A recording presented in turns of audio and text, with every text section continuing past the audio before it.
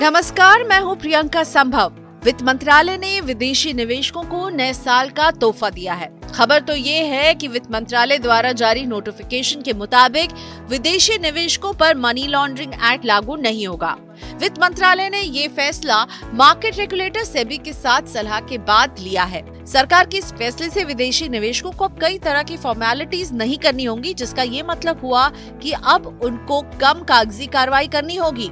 आपको बता दें कि साल 2021 के आखिरी 3 महीने में यानी अक्टूबर, नवंबर और दिसंबर में विदेशी निवेशकों ने सेकेंडरी मार्केट या खुले बाजार में करीब 80,000 करोड़ रुपए की बिकवाली की थी। सरकार के इस फैसले से एफपीआईज या विदेशी निवेशकों की देश में रुचि और निवेश दोनों बढ़ने की उम्मीद लगाई जा रही है। अब जरा ये भी समझ लेते हैं कि आखिर ये फैसला है क्या। Prevention of money laundering rule 2005 के रूल 9 के तहत मेंटेनेंस ऑफ रिकॉर्ड के पहले सब रूल के नियम में विदेशी निवेशकों को कई तरह की छूट का ऐलान किया गया है। इस रूल के तहत विदेशी निवेशकों को nature and value of transaction का रिकॉर्ड मेंटेन करना पड़ता है। इसके साथ साथ टाइम ऑफ ट्रांजैक्शन का रिकॉर्ड भी रखना होता है। इतना ही नहीं, इन सब रिकॉर्ड का एक टाइम बाउंड तरीके से वेरिफिकेशन भी होता था, जिससे कागजी कार्रवाई काफी ज्यादा बढ़ जाती थी।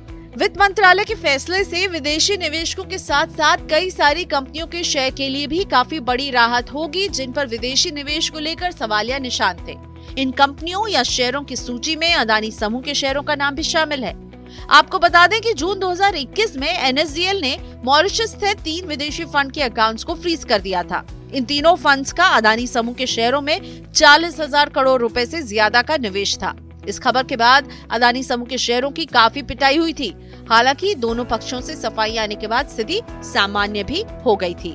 आपके लिए इस खबर को लिखा था मेरे सहयोगी संदीप ग्रोवर ने। इस तरह की खबरों के लिए सुनते रहिए रेडियो मनी 9।